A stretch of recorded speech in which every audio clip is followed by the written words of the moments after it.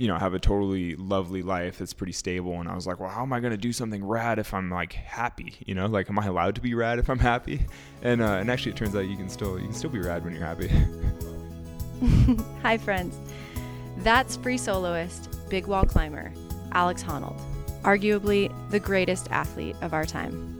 I'm big mountain skier Lindsay Dyer, and this is Showing Up, a conversation athlete to athlete with those so-called unicorns who have done the impossible.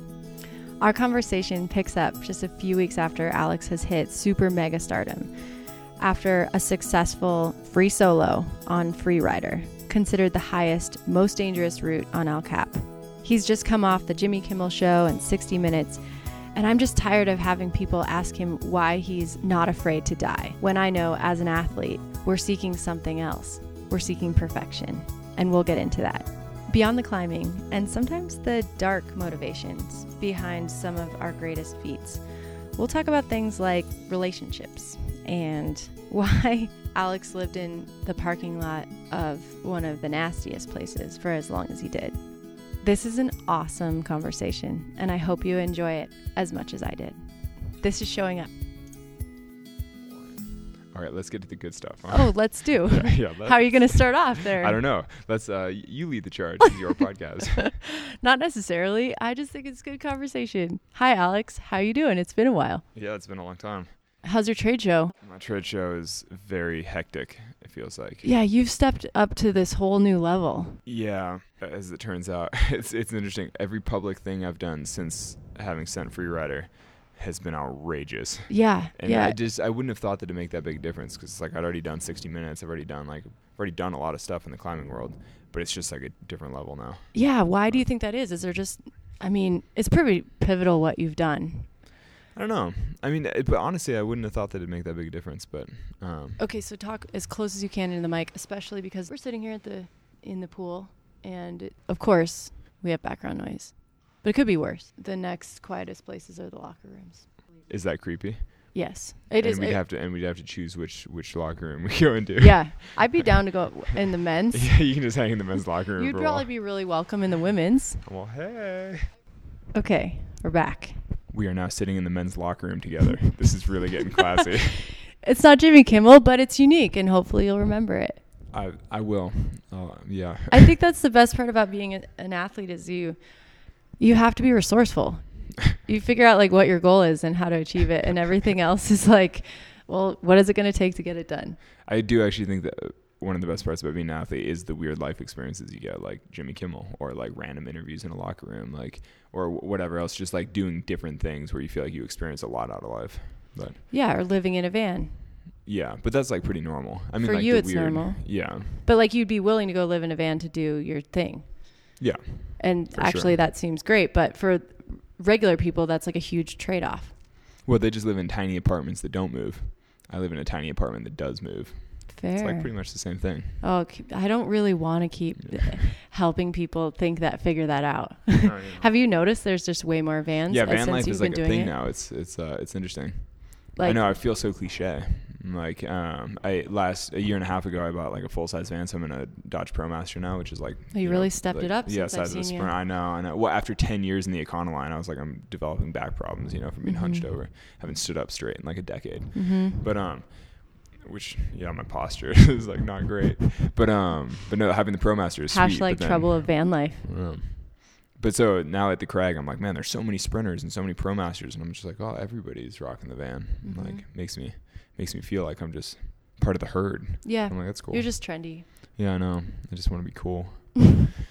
I've been curious. You stepped it up to this crazy new level, and you're the same, but are there things you're having to change? Because like you said, it's taking you like a half an hour just to get anywhere now because everyone recognizes you. Like, are there things you've had to change? What have you done besides Jimmy Kimmel? Like, I haven't done that much, honestly. I think when the full film comes out next year is probably when it'll be a really different level.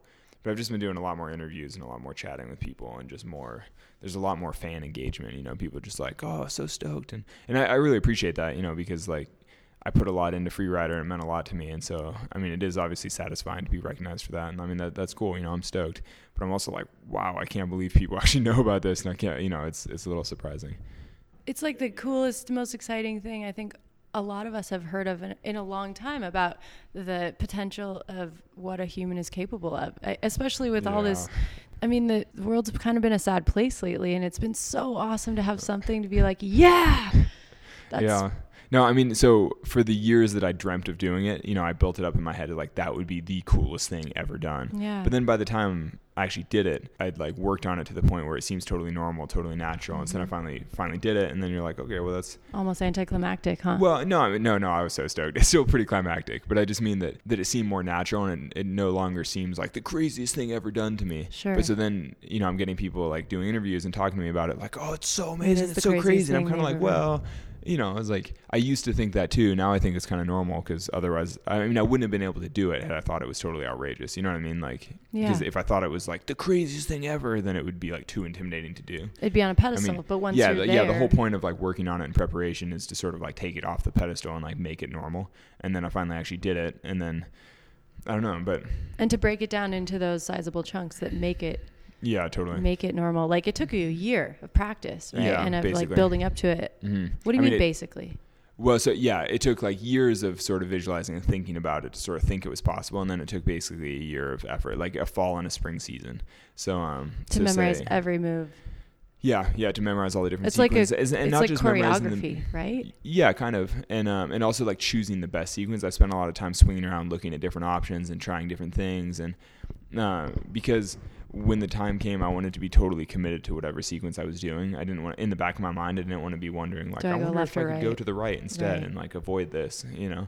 And so by the time I finally did it, I knew that I was doing exactly the best thing and I knew exactly how to do it. And it was all pretty perfect. Mm-hmm. But that's also what made the experience like so amazing for me is I had put all that work into it. So it was like really, really fun when I finally did it. Would you have called it flow? Oh yeah, for sure. How many hours of straight flow do you think that is? Well, I mean, I was climbing for 4 hours. And I don't know if it was like 100% in the zone the whole time, you know, just because some of the easy terrain, you can sort of think about other things and relax. But it's pretty close. I mean, it's basically 4 hours of like perfection. Yeah. You know? Yeah. And that's so nourishing. Huh? Yeah. I mean, it's pretty amazing. I'm like still stoked. I'm still smiling. Like, you know, anytime I think about it, I'm just like, that's pretty awesome. I kind of think for the rest of my life, I'll be able to think about it and just be like, that is awesome. Like I'm pretty excited about it. I feel like you've been asked all these questions about the death part and like, how could you do that? But what people don't see. Yeah. The life part. They don't see like, how does that nourish you? How does that like make your life better? Well, no, but like they don't see the payoff, where the payoff is. Mm-hmm. And the payoff is in that flow, like in that. Yeah, exactly. And one, just being able to think about something that makes me profoundly happy for the rest of my life, you know? Yeah. Like to have done something that, yeah, I mean, every time we start to talk about it, I start to smile again. I'm like, yeah, oh, that's he's so just nice. glowing. Yeah, I'm pretty delighted. It's like he's in love. That yeah, look. totally. It is very similar to like, oh, she's just so pretty and I'm so excited about it. You know, it's like, yeah, the same sort of just like so psyched. It's almost too like, I don't know you super well, but like a lot of athletes have this like angst where it's like the only thing that can satisfy it is getting out there and getting amongst it. And it almost feels like you're kind of like, you've got this satisfaction of like, I mean, I've joked about that in the past that, you know, like I have a deep black hole where my heart's supposed to be and I just keep shoveling achievement into it, hoping that it'll fill the hole and it just doesn't, you know, it's like kind of a joke, but that is sort of the athlete performance type of thing where you're like, I just hate myself so much, but if I could send harder, maybe I wouldn't. Like that though. Well, but I mean, but a little bit. But a lot of people. I mean, certainly a lot of people are. And I've had a little bit of that where you're just like, I just wish I could send harder and then I would be cool enough or then I'd be good enough. Happy, or like, yeah, exactly. Satisfied. Yeah. You're like trying to fill some kind of hole like with achievement. I don't know. In this case, well, I don't know. Maybe like all I know is this time I filled my hole. Put it that way, you know. Like, so you admit you had a hole. I mean, maybe. I mean, everybody has something driving them, you know, and like. Mm-hmm. Yeah, I do feel like a lot of athletes don't admit it, but there's something. Well, I've certainly had a bunch of climbs that were like driven by angst or just general darkness. This one probably was less so, you know, like my life is great, things are good. And in some ways, actually, I kind of worried that I wouldn't be able to do something big like this because, you know, my life's on the up and up. I have a really good girlfriend right now. Like, I bought a home this season.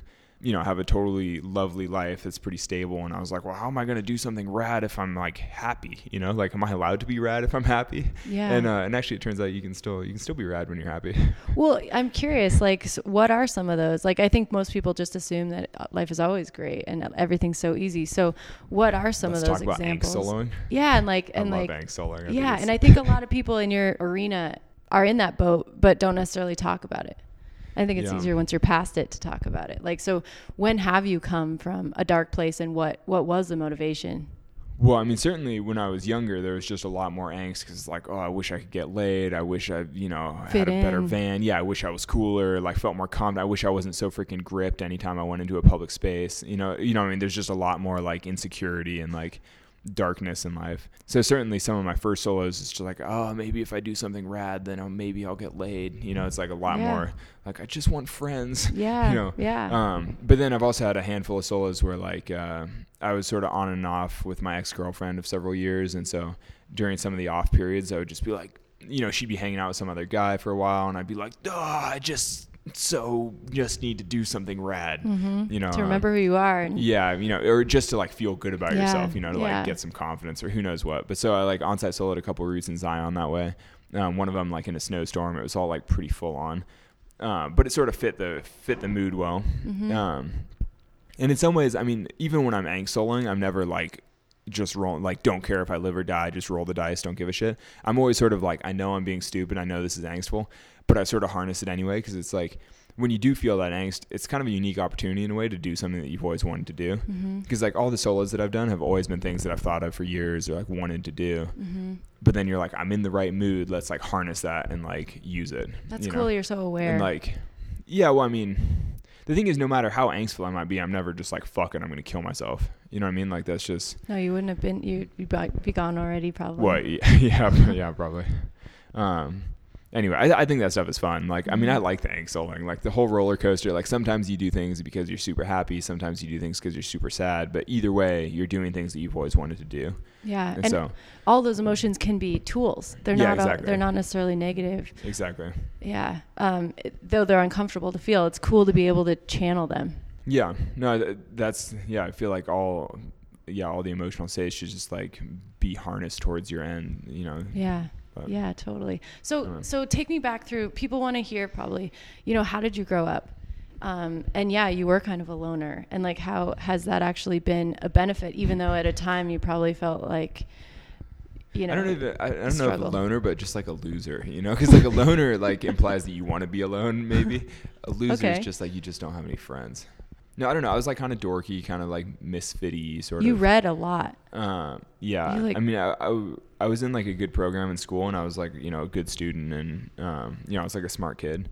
But just such a loser, You think a loser? No one would call you a loser. No, actually, I mean, to be fair, probably most kids sort of feel like losers when they're kids anyway. I bet half my peers in high school like kind of felt the same way, where they're like, I just don't fit in, and everybody thinks I suck, So maybe it's just me, maybe everybody. I mean, would you call it social awkwardness more? Yeah, I was like You're so a loser. Bad. Well, like I didn't do any school sports stuff. I didn't like go to any of the dances. I basically had nothing to do with school. Why? Because I was just too dorky, because I felt deeply uncomfortable with social stuff and like really uncool.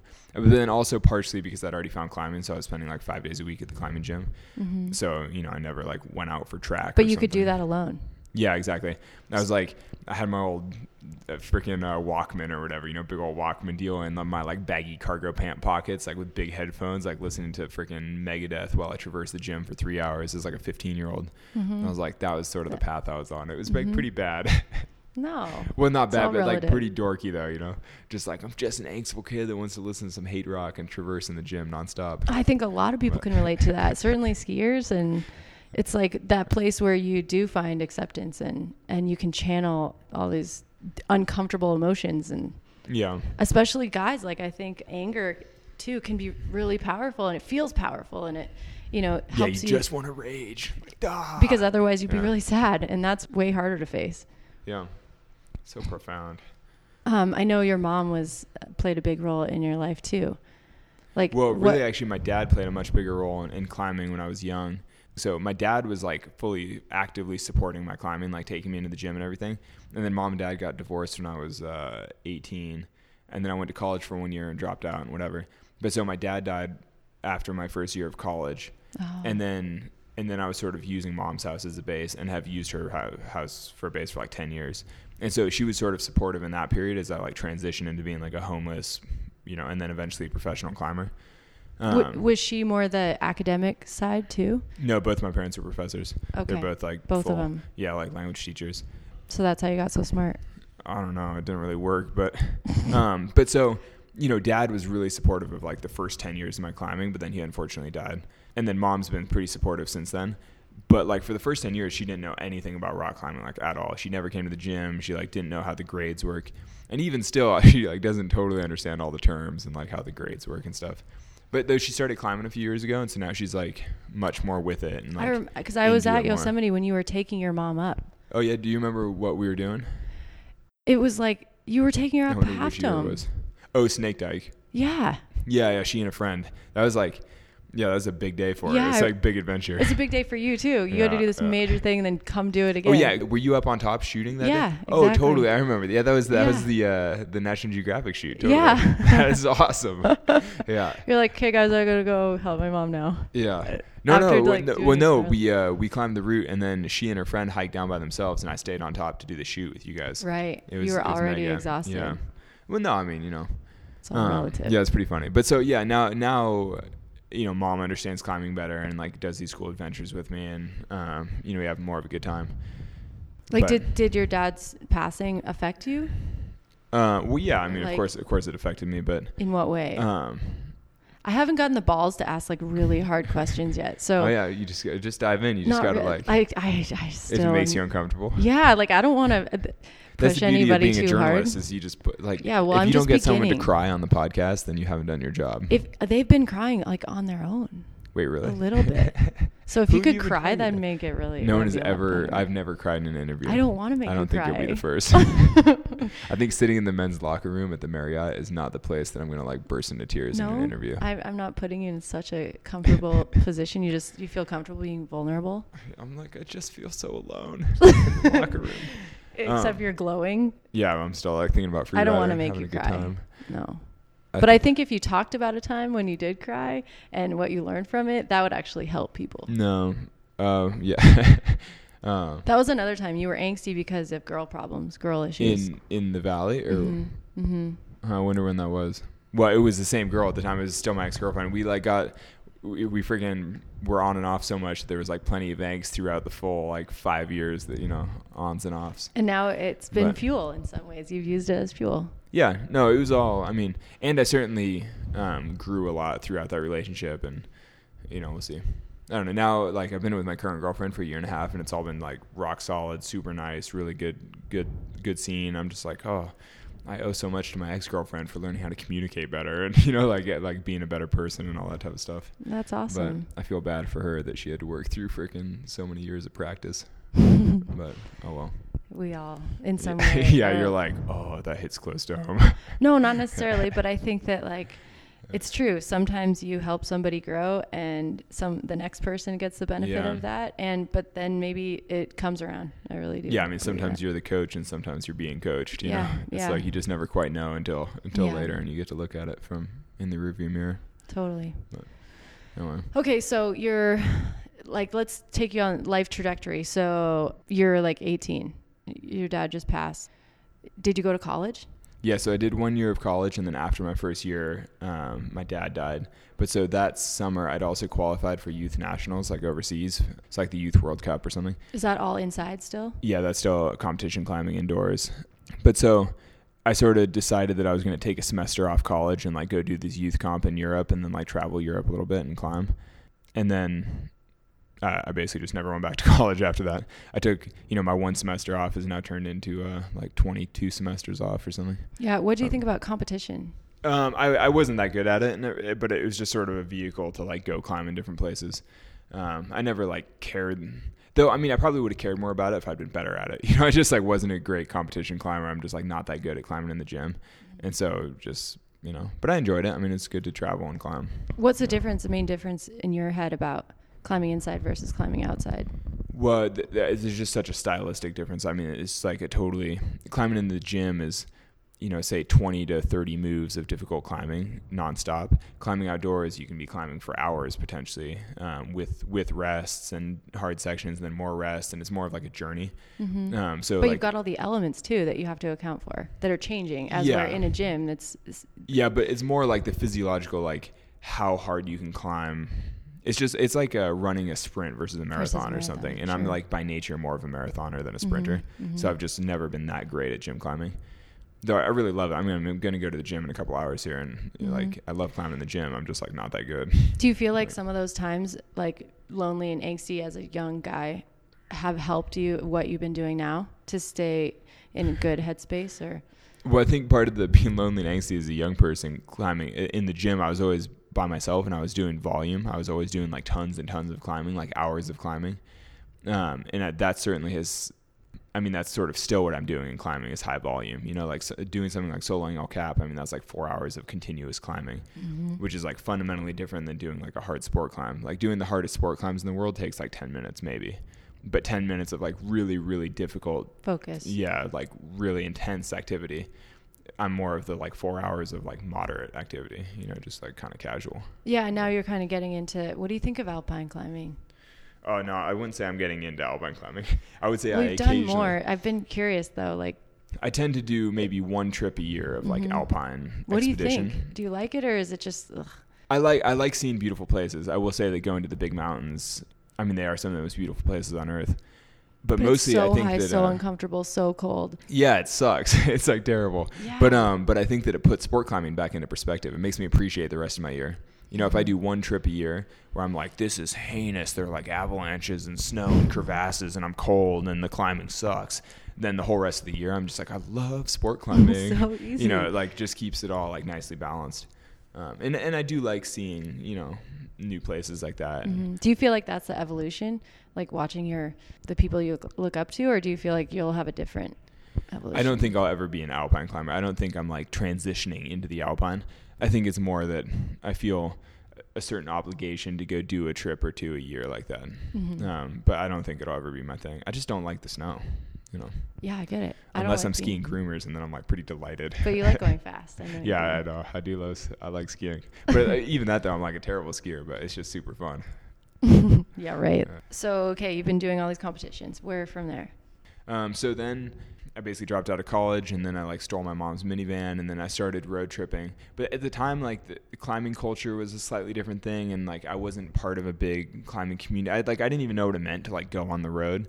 So I was basically just sort of like haunting California, like the east side of the Sierra, Joshua Tree, like all the places that were semi-local. I don't think I quite had the boldness to just like drive to the East Coast or something. And so basically I hung around California and sort of the West Coast for a couple of years, just like living in the minivan, climbing as much as I could. And were you still spending a lot of time alone? Yeah, I was doing a lot of soloing then for sure. But that's because I was like afraid to talk to strangers and didn't know anybody to get belays and stuff and didn't have much of a community. It's like nowadays, if I'd go to any city in California, I can sort of like text somebody who's at least like a casual acquaintance or a friend, like, get hooked up with like somebody local who will like take me to the good crags and show me the nice routes. Now it's like I have such a big network that I can like go wherever and be totally cool. But back then I was like afraid to talk to anybody, so there's no way to like start building a network, and you're just kind of like, I'm going to climb by myself because I'm too afraid. Like, but you were reading a lot. Like, I'm curious how the books were changing or affecting how you were thinking. Or I don't know. My reading has always kind of been as an aside, I feel like. Like when I was first starting to climb more outside, I went on this whole atheist kick for a while where I read a bunch of books about human evolution and spirituality and religion, and there's like all kinds of, like where did man come from and why do people believe in God and all that type of stuff. And that's like obviously completely separate from my climbing, but it was just sort of like what I was interested in at the time. And now for the last bunch of years, I've been reading just like environmental nonfiction, like reading about climate change or oil or a lot of books about poverty and things like that now. But yeah, again, it has nothing to do with my climbing. It's just like... Right. I'm just curious how those things kind of broadened your horizons or became your companions. Yeah. At that time of life. My sad, lonely companions, yeah. No, you were building yourself in a different way. Yeah, I suppose. I mean, that's like the most optimistic way to look at it. Be like, I was building up. It's more like, I just had tons of empty time and I may as well like fill it trying to learn something. Yeah, exactly. But, I think that's great. Yeah.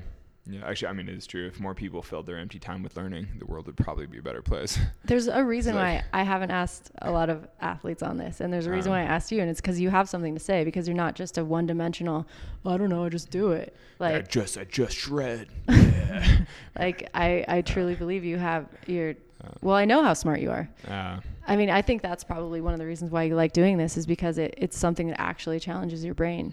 Yeah, I do like that aspect of climbing for sure. There's the problem solving, the like working towards something complicated. You know, like I was studying engineering for the year in school, and I sort of love like that puzzle mentality, or like figuring out a problem. Putting stuff together. Yeah. That's like one of my favorite parts of the soloing process, is like rappelling in on something and then spending like an unlimited amount of time by myself hanging in space, just like touching holds and trying to like find the most secure way to do something. You're like doing geometry and physics in your head. Yeah, kind of. I mean, you know, you're just climbing, but yeah, you are sort of, I don't know, just it's a mental challenge.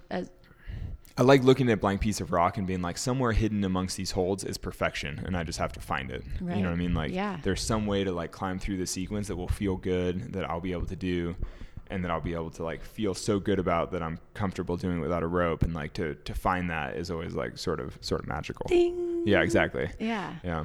I've been grumpy like looking at all these interviews you've been doing, and everybody just asks you the same thing, and I'm like, you don't get it. It's not about fear or overcoming fear. It's about like finding perfection. Yeah, totally. And like, but like, you know, Jimmy Kimmel, like, frick, I mean, he's too busy interviewing 50 Cent to like worry about finding perfection on a piece of stone, you know? I mean, that's pretty like subtle. Yeah. And it definitely doesn't cater to like late night TV laughs. You know? Right. And the general public doesn't understand. So they have to ask those kind of questions. But that's why I was psyched to get in here. Yeah. No, totally. From an athlete perspective, like, oh yeah, you are lit up for months and months off of that. Look at me smiling right now. I know you need one still image to go with the interview of like, ding. Yeah. So stoked. I'll have to catch it soon before it wears off. I don't know. It hasn't really worn off. Like as soon as I finished, I was so happy for a couple days. And now anytime I start to think about it, I've been writing a bunch about El Cap because I'm adding a chapter to my book as like to a revised edition of my book. You know, even just writing about it, I'm just like sitting by myself, totally delighted, big smile. It's like pretty funny. Yeah. But anyway. Okay, so trajectory. You're in your mom's minivan for a couple years. Yeah. Just climbing on your own. And then eventually I bought a bigger van. What did they call you? They called you the monk. Some folks in the UK called me that on a trip in 2008 or something. But that was actually because I didn't drink and didn't do alcohol, didn't drink coffee and stuff, and didn't party, and it was all super boring. And I had like a hideous bowl haircut, you know, it's like all very monkly.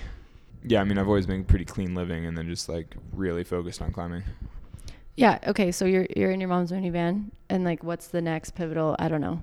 Well, actually, so the next probably pivotal thing was that the minivan died, and I wound up eventually buying like the Ford Econoline, like panel van style thing. Your first home. Yeah, which I lived in for basically 10 years. And that was really like the iconic, now I'm like a van dwelling, you know, professional climber.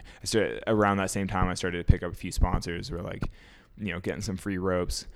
A couple of sponsors were paying me like $100 a month, you know, and I was like, I'm getting paid cash money to go climbing, you know, like it's pretty cool. Actually one of them is still basically paying me $100 a month, but I'm just like, you know, that's whatever. I understand, you know, there's not a whole lot of budget, but, and then that's basically been. Do you have any cool stories from that time of life with like bears or anything, any Yosemite life living, like rangers or? No, I'd have to think about it. It was all just so much scrappier, you know, like that was the time in my life when I was totally happy to like live in the Walmart parking lot for a month and eat like 88-cent pasta with like, you know, 59-cent pasta sauce. And now I'm just like, oh, it like makes me kind of sick to even think about supporting Walmart as a corporation or like buying any of those products because it's all like terrible for the environment, terrible for me.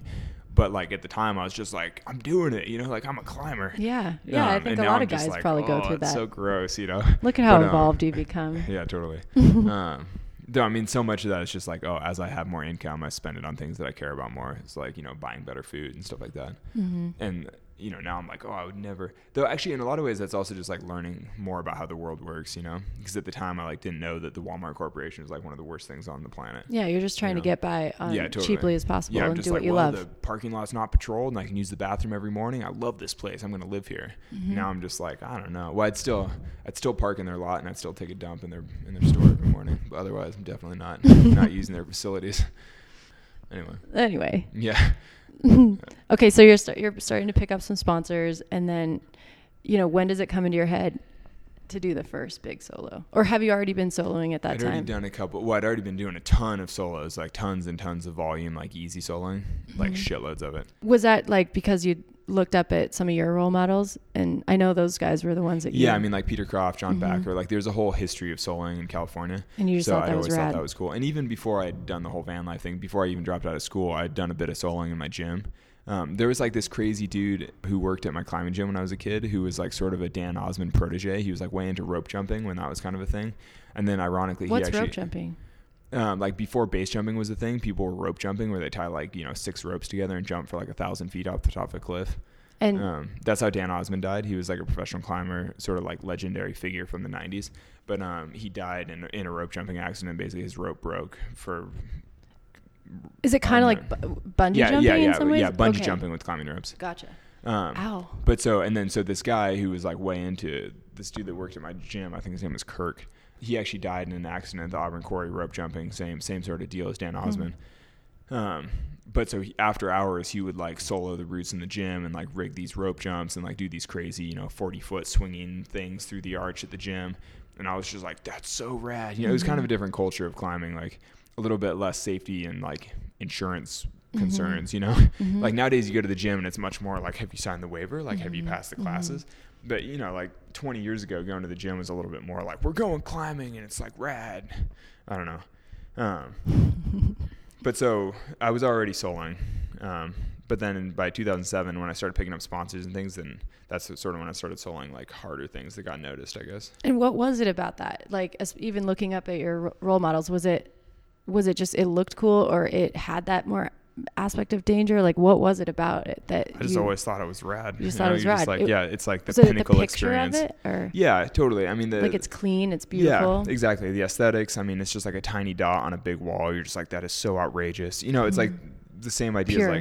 as like solo rowing across the ocean, or like any kind of outrageous. Most you're just simplified. like, you're just like, that's so elemental. It's just like a man on a rock. You're like, that is pure. I mean, it's kind of the same as like seeing a picture of a skier like shredding some huge line in Alaska, where you're like, it's a tiny dot on a huge mountain, and you're just like, holy shit, Right, just and one track. Yeah, exactly. And you're just navigating like outrageous terrain, except the skiing is done in like a minute and a half, whereas climbing is like 4 hours later. You're like halfway up the wall. Right. But yeah, I wonder about that a lot. Like I can focus maybe for like 30 seconds. Yeah, totally.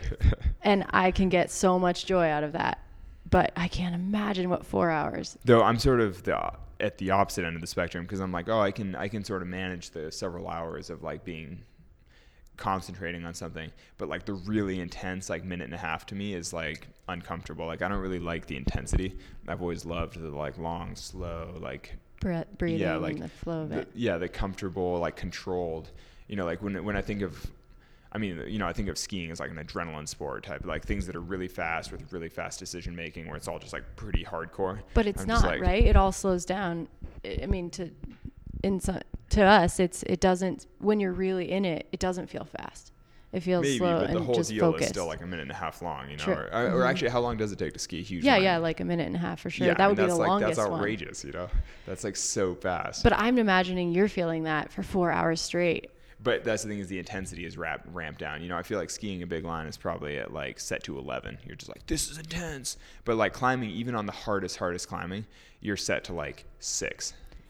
Like it never goes to 11. See, but I would disagree. Like some of the best things I've ever done, I've still felt like I was at a 6, even though it might look like. Well, that's probably because you're actually good at it. That's probably true of any sport. And that's, like, I think, what people are looking at you. Like people are like, that's the craziest thing you've ever done. But you're like, well, no, not really. After all this preparation, all this training. Like with freerider, for the majority of it, I was probably set to like a 4. And then like for the crux, the hardest moves on the boulder problem, which is only like 15 feet of climbing, I was probably set to like a 7 or something. But like definitely never turned up to 11, No, I get it. And that's like what people don't quite understand. And because when that's all they see. It's interesting to hear you say that, because I assume that like the fast sports, like wingsuiting or something, I'm like, that must be at least 10, like it's got to be close to 11. But I don't know, people, proximity flying and stuff, like people surely are like pretty amped up. Yeah, but I feel like if we asked any of those guys right now, they wouldn't, I think the perception is that, but when you've put that much time in and when you've gone over it in your head 1,000 times, it isn't. And that's when you perform your best, when you're in that relaxed flow, breath work, it's clean and clear and just, heaven. Yeah, we're both like, so beautiful, so beautiful. Yeah. It's true. It's so nourishing that you can live off that high for a long time, but it does go away. And then it's like, and then you're like, I need my fix. Yeah.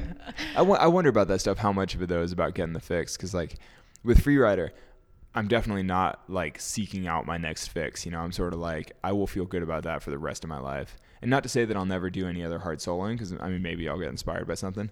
But I'm going to be pretty satisfied, forever. Like, I just think I'm so stoked. Yeah, I know. And you will. I found it with art, too. There's other ways to find it where you create perfection. Like, as an example, I was once designing a line of cards and T-shirts, and I had just been creating crap for like literally 36 hours. And I was so frustrated. And I was like, I hate all of this. And then when I finally got tired enough, it was like 3 a.m. on the third day, something just let go. And then the Girafficorn came out in like 30 seconds, which is my nonprofit. Oh, cool. Hey, you've probably seen it. The unicorn giraffe. Come on. I don't know if I've seen the Girafficorn. Yeah, you have. You got to show me after. You've seen it. Right. It's very simple. It's a giraffe with a unicorn. and it makes people so happy. And when that came through, it gave me that same joy. For like 4 days. I was high on like this thing that somehow came through me. And it made me so happy. And then watching how it made other people happy. Anyways, that's besides the point. But my point is like moments of genius, and they come not just in sport is all I'm saying. Like, yeah, for sure. There's other ways to get that kick. So anyways, moving on. So take us back through, like, where are we on life trajectory? I'm now, a very unprofessional climber, scrappy dirtbag, punk kid, still sort of angstful, still like really sort of hungry with something to prove. The big guys are starting to know your name, like, yeah, totally. You're starting to threaten them, and well, actually maybe somebody like Dean Potter, was probably starting to be like slightly concerned. Yeah, totally. Was he someone you looked up to? I sort of looked up to Dean. Actually, so I probably looked up to Dean a lot when I was a teenager. And then as I started to get closer to him, in terms of climbing ability and also just like physically, like more in his space, like climbing in the valley and stuff, then I sort of started to be like more overtly competitive maybe. Yeah. It's sort of one of those things where like when someone seems like a god, like way up above you on a pedestal, you're just like, that guy's the man. But then when you get pretty close to him and he's like super famous and you're just some punk kid, you're kind of like, oh, I'm way better than that guy. Like F that guy. And then once you're sort of like on the same level, then it's just like, oh, that's cool. Mutual like, respect. Yeah. It's kind of too bad because actually, like, right before Dean died, I guess that's 2 years ago now, or was that last year? I feel like it was longer. No, it was maybe last year. No, it wasn't. I think it was at least 2 years ago. I don't know. But anyway. Or maybe it was last year. I think it was last year because I think Stanley was 2 years ago. Yep. So crazy, but basically, like, over the year before Dean died, we were starting to be more like friends again because we were sort of like both on our own place. We were both happy with our lives. We both had like good relationships. It's all like, life was good. And I think he could finally just like, and both of us could just kind of accept that we're just like normal dudes going through our life the best we can. There was no more like overt competition or anything. But like for the couple years before that, I kind of had something to prove and he was still trying to like hold on to something. Yeah. And you're just like, it's like it's more difficult to be like friendly. Yeah. Yeah. I remember. And you were coming at it from such different. Yeah. We have like completely different personalities. So like our whole approach to climbing was fundamentally different. But anyway, unfortunately, Dean was too into dangerous sports. You're one to talk. Well, no, wingsuiting though is way more dangerous than climbing. I mean, if nothing else, the numbers pan out. You know what I mean? Like when you look at people, like hardly anybody dies soloing. Everybody dies wingsuiting. Interesting. I mean, it's crazy. But how many people are soloing, like at the same level you are? Or somewhat? Well, in a way, it doesn't really matter about the level. You know what I mean? Because the thing with wingsuiting, you don't have to be an elite wingsuiter. They all die. The elite ones die. The beginner ones die. Like everybody dies wingsuiting. It's like outrageous. Yeah, like last year, there were like 30-something deaths wingsuiting. Yeah, I was actually starting to learn, and then I looked at those statistics, and I was it's crazy. Yeah, and before that, everybody has either broken both their femurs at the same time or their back. Like, And when I started seeing that, literally everyone, I was like, I'm not willing it's to like go there. I don't know if you can think of any other sports where there's like the same sort of rate of accidents for rank beginners as there are for the most veteran, the most proficient. Like, it's not as if as you get better, it gets safer. It's like the rate of accidents is like the same across the board. It seems like it's totally crazy. Yeah. But with soloing, I mean, there's so many people who like go soloing after work, like climbing easy 5.6s, easy 5.7s, like true. in Yosemite, there are people that just like go cruise in the evenings. And like, it's not like you hear about people dying soloing, right? Like, hardly ever. I mean, it happens, of course, but it's definitely not common. And I liked it. My favorite statistic is that nobody's ever died free soloing anything like at an elite level. Like no one's ever died doing a cutting edge solo. Like a couple cutting edge soloists, like individuals, have died, but it's always been on super easy terrain. And like for potentially unknown accidents, like maybe health stuff, maybe weather, like it's like unclear like how or why they fell off of easy terrain, but no one's ever fallen off like elite terrain. We've had that in the Tetons a lot where nobody knows. And I always wondered if like it was a bee sting. Yeah. Or have you ever had that? Like, I know you've encountered animals and stuff, but I've been stung by a bee while I was roped up. I was like super annoyed.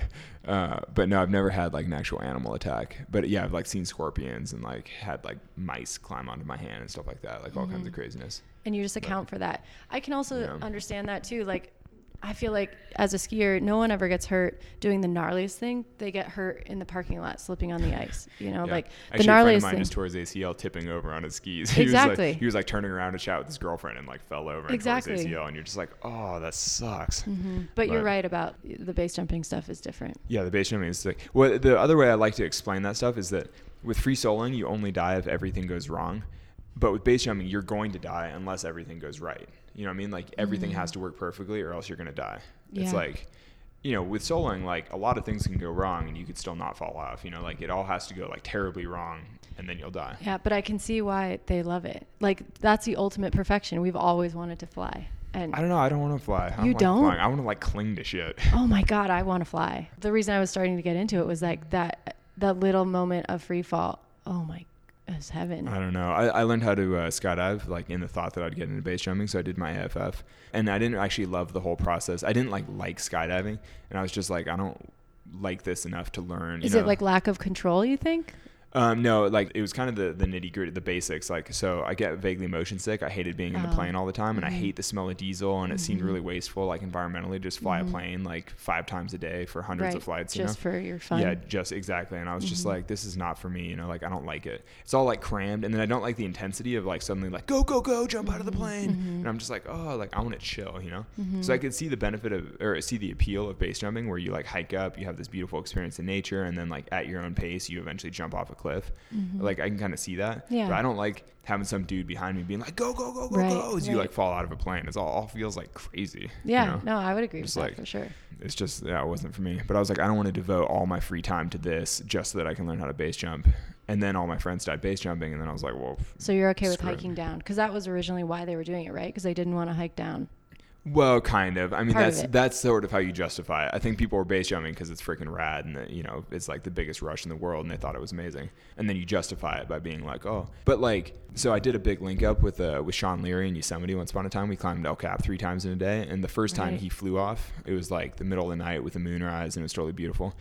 So I left him at the top of the Zodiac and he like got into his suit and like flew down and I like ran down these ledges with like all our gear. And then I got to the car and I was like, where the fuck's Stanley? What the heck? And it turns out like I beat him down because I like ran down in, 45 minutes. And it took him a while to get his suit and then he waited for the light and then he like flew and then he packed up his stuff and then he came over and I was like, that's not even faster. Wow. I mean, it was so physically. The whole efficiency model is. Yeah. I mean, it was physically easier for him, I suppose, because he just like flew down, But then at the same time, it's probably sort of exhausting too to like go for it like that. I don't know, but basically, I was doing something illegal, running for the cops. Yeah, totally, and yeah, he could have. Well, I mean, he did ultimately die in a wingsuiting accident, so like obviously it's dangerous. But he could have been tased by a ranger when he got down. Right. Like there's a lot of risk associated with it. Whereas I was just like down in 45 minutes, totally legit, felt fine. Do you feel like people also feel that pressure of like having to outdo themselves from the year before, and that's another reason like why they've done it or do it? I don't know. I actually thought about that a bunch after Dean died. I thought, this is my own moment of genius. I was thinking of the performance treadmill. Like you're on this treadmill trying to achieve things and like send and like the higher level performance. And like every time you ratchet it up, the treadmill is just going faster, and eventually you fall off the treadmill. I felt like that. Once I hit a 70-foot cliff, I was like, I don't want to jump off a bigger cliff. What am I going to do? Yeah, you're like, does that mean I'm now retired? Yeah, you're like, so am I done if I'm not going to? Exactly. Yeah, it's funny. I haven't actually worried about that with El Cap yet at all. But, I mean, it is kind of the same idea where it's like, oh, I sent this huge thing. Yeah, and I'm sure everyone's asking you, well, what's next, Alex? Yeah, well, I'm just like, whatever. I'm going to, like, focus on my foundation and, like, you know, go sport climb with my girlfriend and, like, do normal climbing, you know. But I'm definitely not, like... The thing about El Cap is I'm like, there aren't any bigger walls. You know, there's nothing cooler. So I'm just like, that's fine. I'm just like, I'm good. I'm done. But I did think about that a lot with Dean, though, because I felt like... That's what those guys said when they came back from Mara the first time. Like, dude, I'm never going back. Verbatim, multiple times. Yeah, well, you know. So, yeah, we'll talk in a few years. We'll see. Yeah. No, I mean, I wouldn't be surprised if I get stoked on, like, big soloing objectives, you know, in the rest of my life. But, like, I just don't think they'd be the same scale as El Cap because there's physically nothing like that in the world, you know? Exactly, yeah. But, okay, so back to trajectory. Yeah. You're keeping it all on track. Well, I feel like from there, it's actually a very clear, like, it's just a rolling snowball down the hill. You know, it's all just been, like, bigger and bigger things leading to El Cap, basically. And same with, like, the degree of professionality, or is that even a word? Professionalism is a word. My favorite word that you ever made up was, this is surreally cool. Though that actually, I mean, that's kind of cool. Surreally. It is. It's great. That's why I said it's my favorite. Yeah. Well, it's not really made up. It's a real word. It is? Why not? Surreally? I don't think that's in the dictionary. Surreal? Surreally? I bet it is. Really cool. I don't think it is. We'll look it up later. All right. To the listeners, Google it. I'm pretty sure I'm gonna wager that I'm right about that one. Yeah, that's something I probably wouldn't step up to. Yeah, I'm like, I actually don't totally know. I'm kind of bluffing, but you know, I think that's an Alexism. Huh. Yeah, so from 2007, 2008, when I got the van, picked up more sponsors, started getting paid more, and then became more and more high profile, you know, like shot 60 Minutes in 2011. The National Geographic cover, I think, was also 2011. And then... Can I ask a question about that? Yeah. The cover. Okay, so someone else had shot that the year before, and then you get the cover for that with a different photographer. Like, what did you think about that? Like, I do not care about that stuff. You don't care? I mean, because the thing is, either way, I basically had done 2 photo shoots. Like the photo shoot I'd done on Half Dome the year before. Can I use names? I'm like, are you redacting all the names? It's up to you. Yeah. So I mean, I'd sold the route in 2008. In 2009, I did a photo shoot with Tim Kemple when he filmed it for Alone on the Wall, which was like a documentary film. And there were good photos, good film. It did really well at Banff and everything. It was great. There were a bunch of like North Face photos from Tim.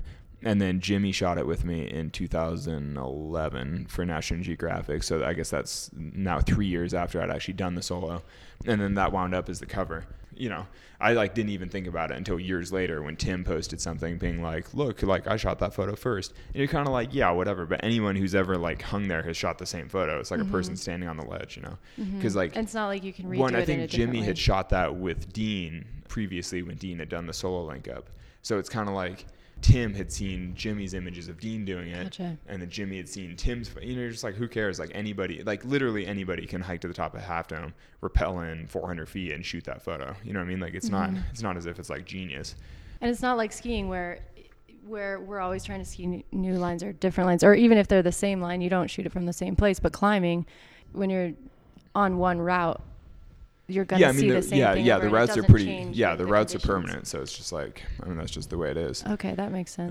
But mostly I don't really care about that stuff. Like to me, I will reshoot the same thing with a different person over and over. Like if they feel like they're getting something different. And I mean, to me, it's like a day at work is a day at work. Like if somebody wants me to wrap in and like shoot something, I'm like, that's fine. You know, I don't really stress about like, you know, whose creative vision was more original or whatever. I'm like, that's not of your concern. Yeah. It's like, that's, yeah. And I mean, so I've spent the last year, like, you know, or year and a half making a documentary with Jimmy and like, you know, shooting all this stuff in the valley. And I have given zero concern about how the footage, you know, like. So you're not creative about it. You're just leaving that up to them. No, totally. Like they're making a movie about me. I'm just doing mostly I'm just doing whatever I want to do because it's a documentary. But then, you know, if they need a certain shot or they want me to like bike around the meadow again so we can like capture the fall colors or something, I'm like, that's, you know, I'm never questioning like, well, are you sure that shot's worth it? Or is that the right angle? I'm like, well, I mean, they're the freaking artists. Like I'll just, you know. But as far as story goes, is there a certain story that you want the world to know? No, don't care. That you're leaving that up to them, what the story is. Yeah, which, you know, every once in a while I'm like, oh, I hope it's not terrible, you know, but at the same time I'm like, every time I'm filming, I'm the exact same. Like anytime I do an interview, I'm the same. I'm always just like pretty level. Yeah. So I'm sort of like, if they're even remotely ethical about how they make a film, then it's like gonna capture me. And so I'm like, that's fine.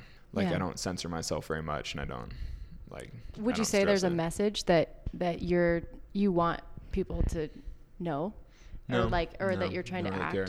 I mean, hopefully if somebody sees enough of my life, they'll pull their own message from it, like see the way that I live and maybe find that helpful for the way they want to live or whatever. I mean, but it's not really my place to like push a message on people, Well, hopefully. Speaking of that, like you said, your focus, and I feel like mine too, has gone way more political. How does it feel to have a kind of voice in that realm now, and people look up to you for those sorts of messaging around global warming and how we should live? And yeah, I mean, I try not to push too much on how we should live. I try to push more on like make sure that you're thinking about your life and the impacts of your life and like make good decisions. You know what I mean? Because I feel like anybody given the same sort of information that I know or the same education that I have, other people would make the same decisions, I'd like to think. Like climate change specifically, I've read quite a bit about it. I read about the environment quite a bit, and that sort of led me to care about those issues in certain ways and like try to act in certain ways. And I'd like to hope that anybody else who learned as much would feel the same way about it. Have you changed your life at all since learning that stuff? Well, so I'm like mostly vegan. That's kind of like the easiest personal lifestyle change you can make to like minimize your impact on the world. I'm like a strong vegetarian who like doesn't like dairy, you know what I mean? But basically, like, were you like that though before? No, really? No, I like frame all my dietary choices in terms of environmental impact. Wow. For sure. But then I'm also like giving a third of my income to my foundation, which has been doing like sustainable development projects, like supporting solar projects and things like that. So what's the foundation called? Just the Honnold Foundation. Awesome. Which I felt vaguely douchey about, but it just makes sense. Yeah, it works. There's name recognition there. Yeah, it's not quite the Gates Foundation, but it's aspirational. I'm trying my best. I mean, yeah, so actually, I guess 4 or 5 years ago, I was like, okay, this is the year that I need to get serious about environmental impact and like getting my ducks in a row, And so my plan was basically to go vegetarian, to start offsetting my travel and to support the foundation. And so I started the foundation and I went vegetarian. And then the more I looked into offsetting travel and like carbon offsets, the more I realized that it was like not quite what I hoped for. And so I instead just put that money into the foundation, which is supporting the types of projects that carbon offsets support anyway. Like what? Well, so the two things that I'm probably most proud of have been solar projects in Africa, which is basically like development, getting people off of kerosene lanterns and like into LED type of lanterns, like basically going solar. Love it. And then doing sort of the same idea in the developed world. So like I've been supporting this group, Grid Alternatives, which is like a national nonprofit that puts solar on like low income housing type stuff. So it helps people with energy bills, but more importantly, it decarbonizes the grid basically. Mm-hmm. So and was that because of everything you've read as to why you attacked those? I mean, part of it was travel, like seeing the world and sort of like realizing this is where you could have the most impact. Yeah, I mean, witnessing the fact that there are 1 billion people living in abject poverty in the rest of the world. Right, and they're and you're just like, yeah, it's crazy. Or whatnot. Yeah, or kerosene. I mean, so like in East Africa, people can spend up to like a third of their income to purchase kerosene just to light their home. I mean, can you imagine spending a third of your income to light your home? It's like completely ridiculous. Mm-hmm. And burning kerosene in a confined space is horrific for health. Respiratory disease, cancer, like all, just headaches. Like it's terrible to be burning kerosene inside a hut. And particularly when you're like basically burning your money. So, I mean, being able to get a little solar lantern or a small panel with a little battery with an LED bulb and being able to charge your phone. I mean, those sorts of systems are like life-changing for people in like rural Africa. Mm-hmm. So yeah, being able to support those on a bigger scale for the planet. Yeah, exactly. And then, yeah. Anyway, so I mean, I've just been trying to support projects like that. Very cool. What else can you teach us about, how to shift? And not even necessarily personally, but I love this broader perspective of. Well, policy-wise, I mean, voting, like knowing who your representatives are and like pushing them on issues and then, voting for the right people to represent you in Washington.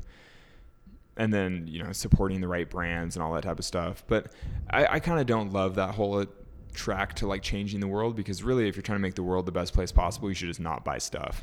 You know what I mean? Like the fewer things that are made, the better off the world is.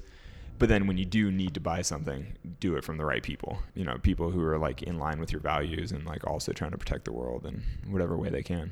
Mm-hmm. I don't know. Okay, so back to life trajectory. Yeah, what would you call the big first solo, and what did you learn that helped you, get to this? Oh, okay, I think if I broke down my solos, I would say Rostrum and Astroman were sort of the first things that got me noticed, like on the map. That's when I first started picking up sponsors and things. And then the next year I soloed Moonlight Buttress and Half Dome, which was sort of the first like big like. And Rostrum and Astroman was sort of the extent of what like Peter Croft and the previous generation had soloed. Mm-hmm. And so then when I stepped past that, then it was all sort of into new terrain. So like Moonlight and Half Dome were sort of like, holy shit, this is like a whole new world of soloing. And then I guess from there it's been 9 years. That's crazy. And then El Cap is sort of like the next big one. But I've done something like 25 like sort of hard medium solos in between those things. What makes them hard medium? The moves or the time or?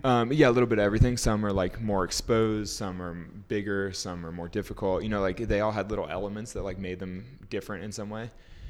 And I've probably done something like 20 to 25 challenging routes like that in between, but none of them are quite like groundbreaking in the same way.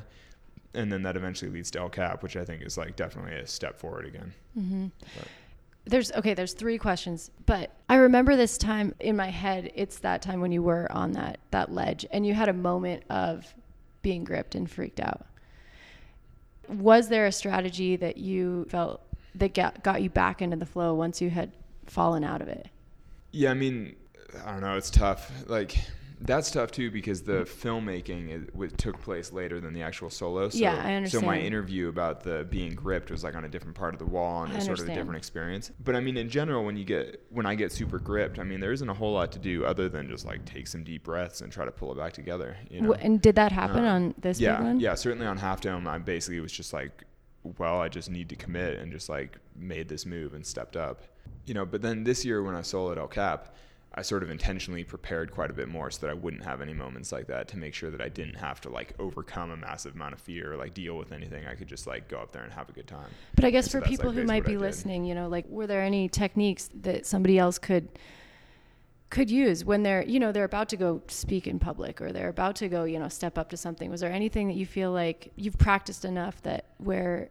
Actually, so I've never really practiced those techniques of, mental self-rescue, like pulling yourself back together. Well, you just had to at that point. Yeah, exactly. I've just had to so many times, I guess, that like it's just sort of naturally practiced. So I think that's your message right there is like put yourself into situations where you have to. Yeah, exactly. You just have to practice. You just have to do it over and over. I mean, same with public speaking. You say like when people are scared of public speaking, it's like you just have to do it enough that it's not scary anymore. Mm-hmm. I mean, I used to be gripped before I went on to give like a slideshow, like a casual slideshow at a climbing gym where you're talking to 60 people. I'd be like, oh my God, it's so scary.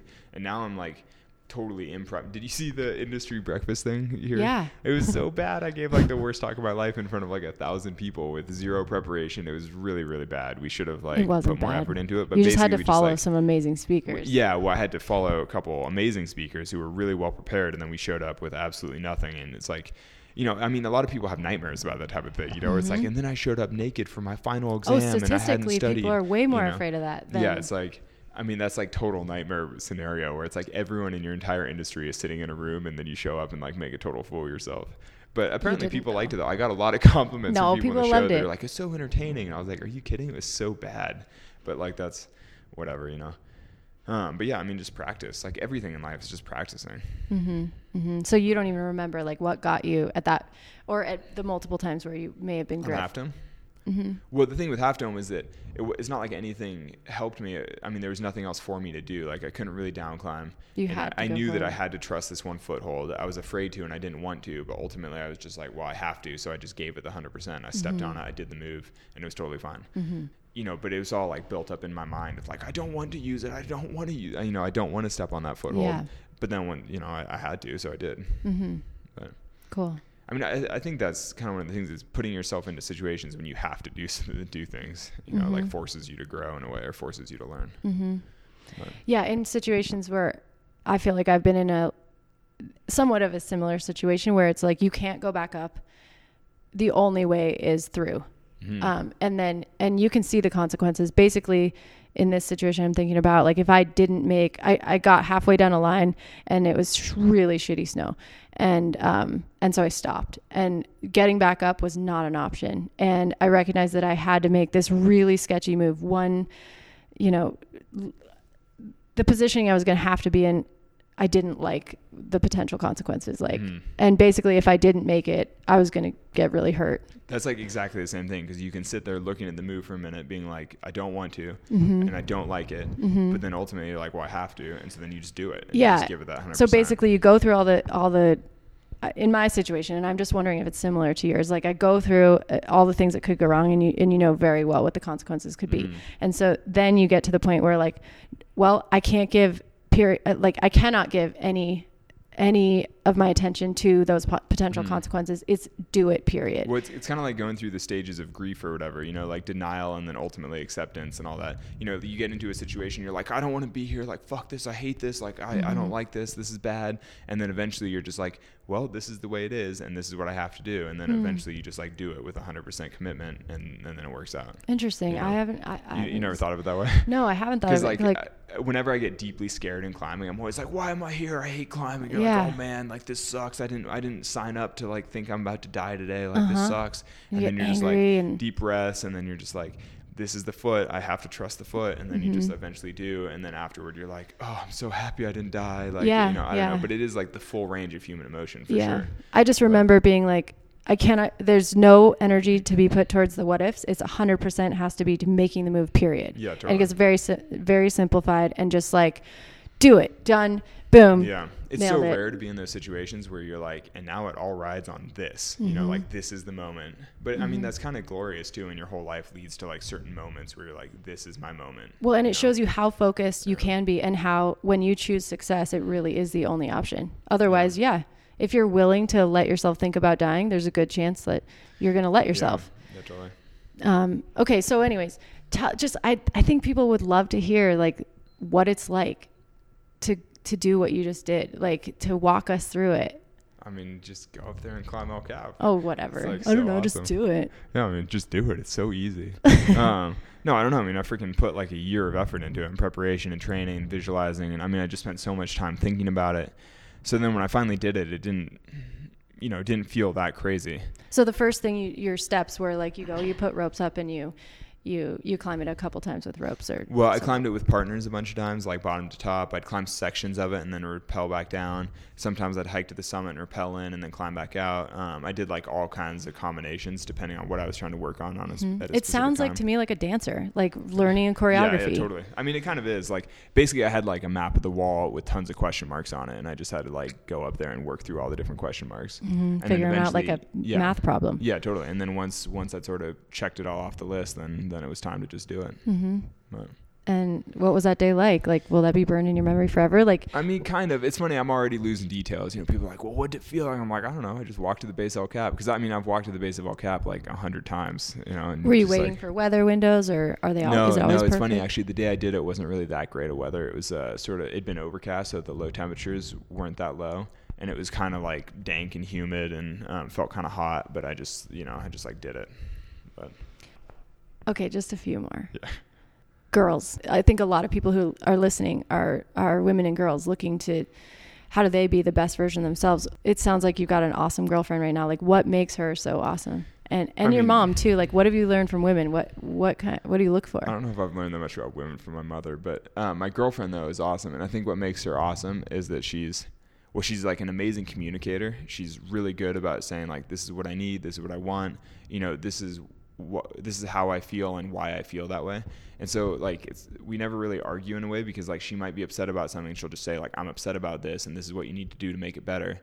Or if it's totally unreasonable, then like an hour later she'll be like, I realized that was unreasonable, and you know, like, I'm sorry I got upset with you. And it's all like very clear and very open. I'm just like, oh, it's so refreshing to like have everything so like openly communicated. And it's made me way better about communication too, because you don't just hold something in and then you have to ask 1,000 times like, what's wrong. Yeah, it's nothing. all a lot more obvious. You know, she's just like, I need you to apologize for that because that made me upset. And I'm like, well, I don't want to apologize for that because I think it's your fault, you know, but at least it's all very open. There's like, a dialogue. Yeah, exactly. And then eventually, you know, one of us will be like, okay, I was wrong and I apologize for that, or whatever, you know. That's cool. Yeah, so I mean, I think working through conflict is the major part of a healthy relationship, because you're going to have it. Yeah, well, or if you communicate well enough, you're not even going to have that much conflict necessarily, because like both people are on the same team and sort of like have the same goals. And but if I mean, you're going to hurt people's feelings or vice versa a little bit. Yeah, I mean, and just the little things like yesterday, I like dropped her at the gym too far. She like fell lead climbing and went like 25 feet. It was kind of like, well, I didn't need to fall that far. And I was like, well, I'm freaking socializing with like freaking Cedar next to me, and like I had a little slack out, like whatever, you know, like I'm like, it's gym climbing, who cares? But she's like, I just need an apology for like, you know, being dropped. And I'm kind of like, well, I don't want to apologize for like normal. Didn't you get injured too for getting dropped? Yeah, but that was getting lowered off the end of the rope. That's like a different scale. Okay. Like falling in the gym is like whatever. I mean, gyms are built to be safe, so it's like totally chill. No, I understand, but it brings up is that a story worth telling or not really? No, I mean, it's just one of those unfortunate things. Like. Okay, last one. If you weren't a climber, what would you be? If I wasn't a climber, I'd probably be an engineer, I guess. I'd be all boring. What would you engineer? I really like systems type stuff. Like, I mean, I could see being a traffic engineer. I love the like smooth flow of a system. I think that with speed climbing all the time. Like, what is the most efficient way to like move through it? What is the quickest way to make things done? Like, I love maximizing efficiency, and I like lines, you know, like moving things smoothly through. I don't know. Yeah, I like traffic in some ways. Interesting. Because there's always like a better way to make a system work. Yeah. You know?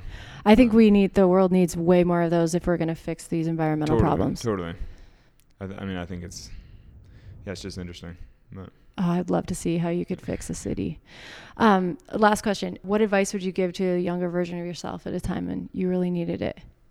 I don't know. I think I'm totally happy with the way I've gone through life. I mean, I would tell a younger version of me just to, you know, do what you're doing, enjoy the ride. Like, don't take it too seriously, you know, don't be all angstful and dark, because like adult life is going to be fine, you know. I think I would tell any young child that, you know, adult life is just like, I mean, it's totally, everybody has the same hopes and dreams and the same fears. And like, even though you feel so uniquely angstful when you're young, it's like the reality is everybody's thinking that. And by the time you're an adult, everyone's doing the same stuff. So, I mean, may as well just enjoy the ride. Awesome. Yeah, thanks. That was Alex Honnold. That was really fun. Yeah. Truly showing up. And as we all know, that's half the battle of living a truly inspired life. I'm Lindsay Dyer, and this has been Showing Up. I hope the show inspired you today somehow to show up for something that you truly believe in. Until then, see you in the mountains, unicorns.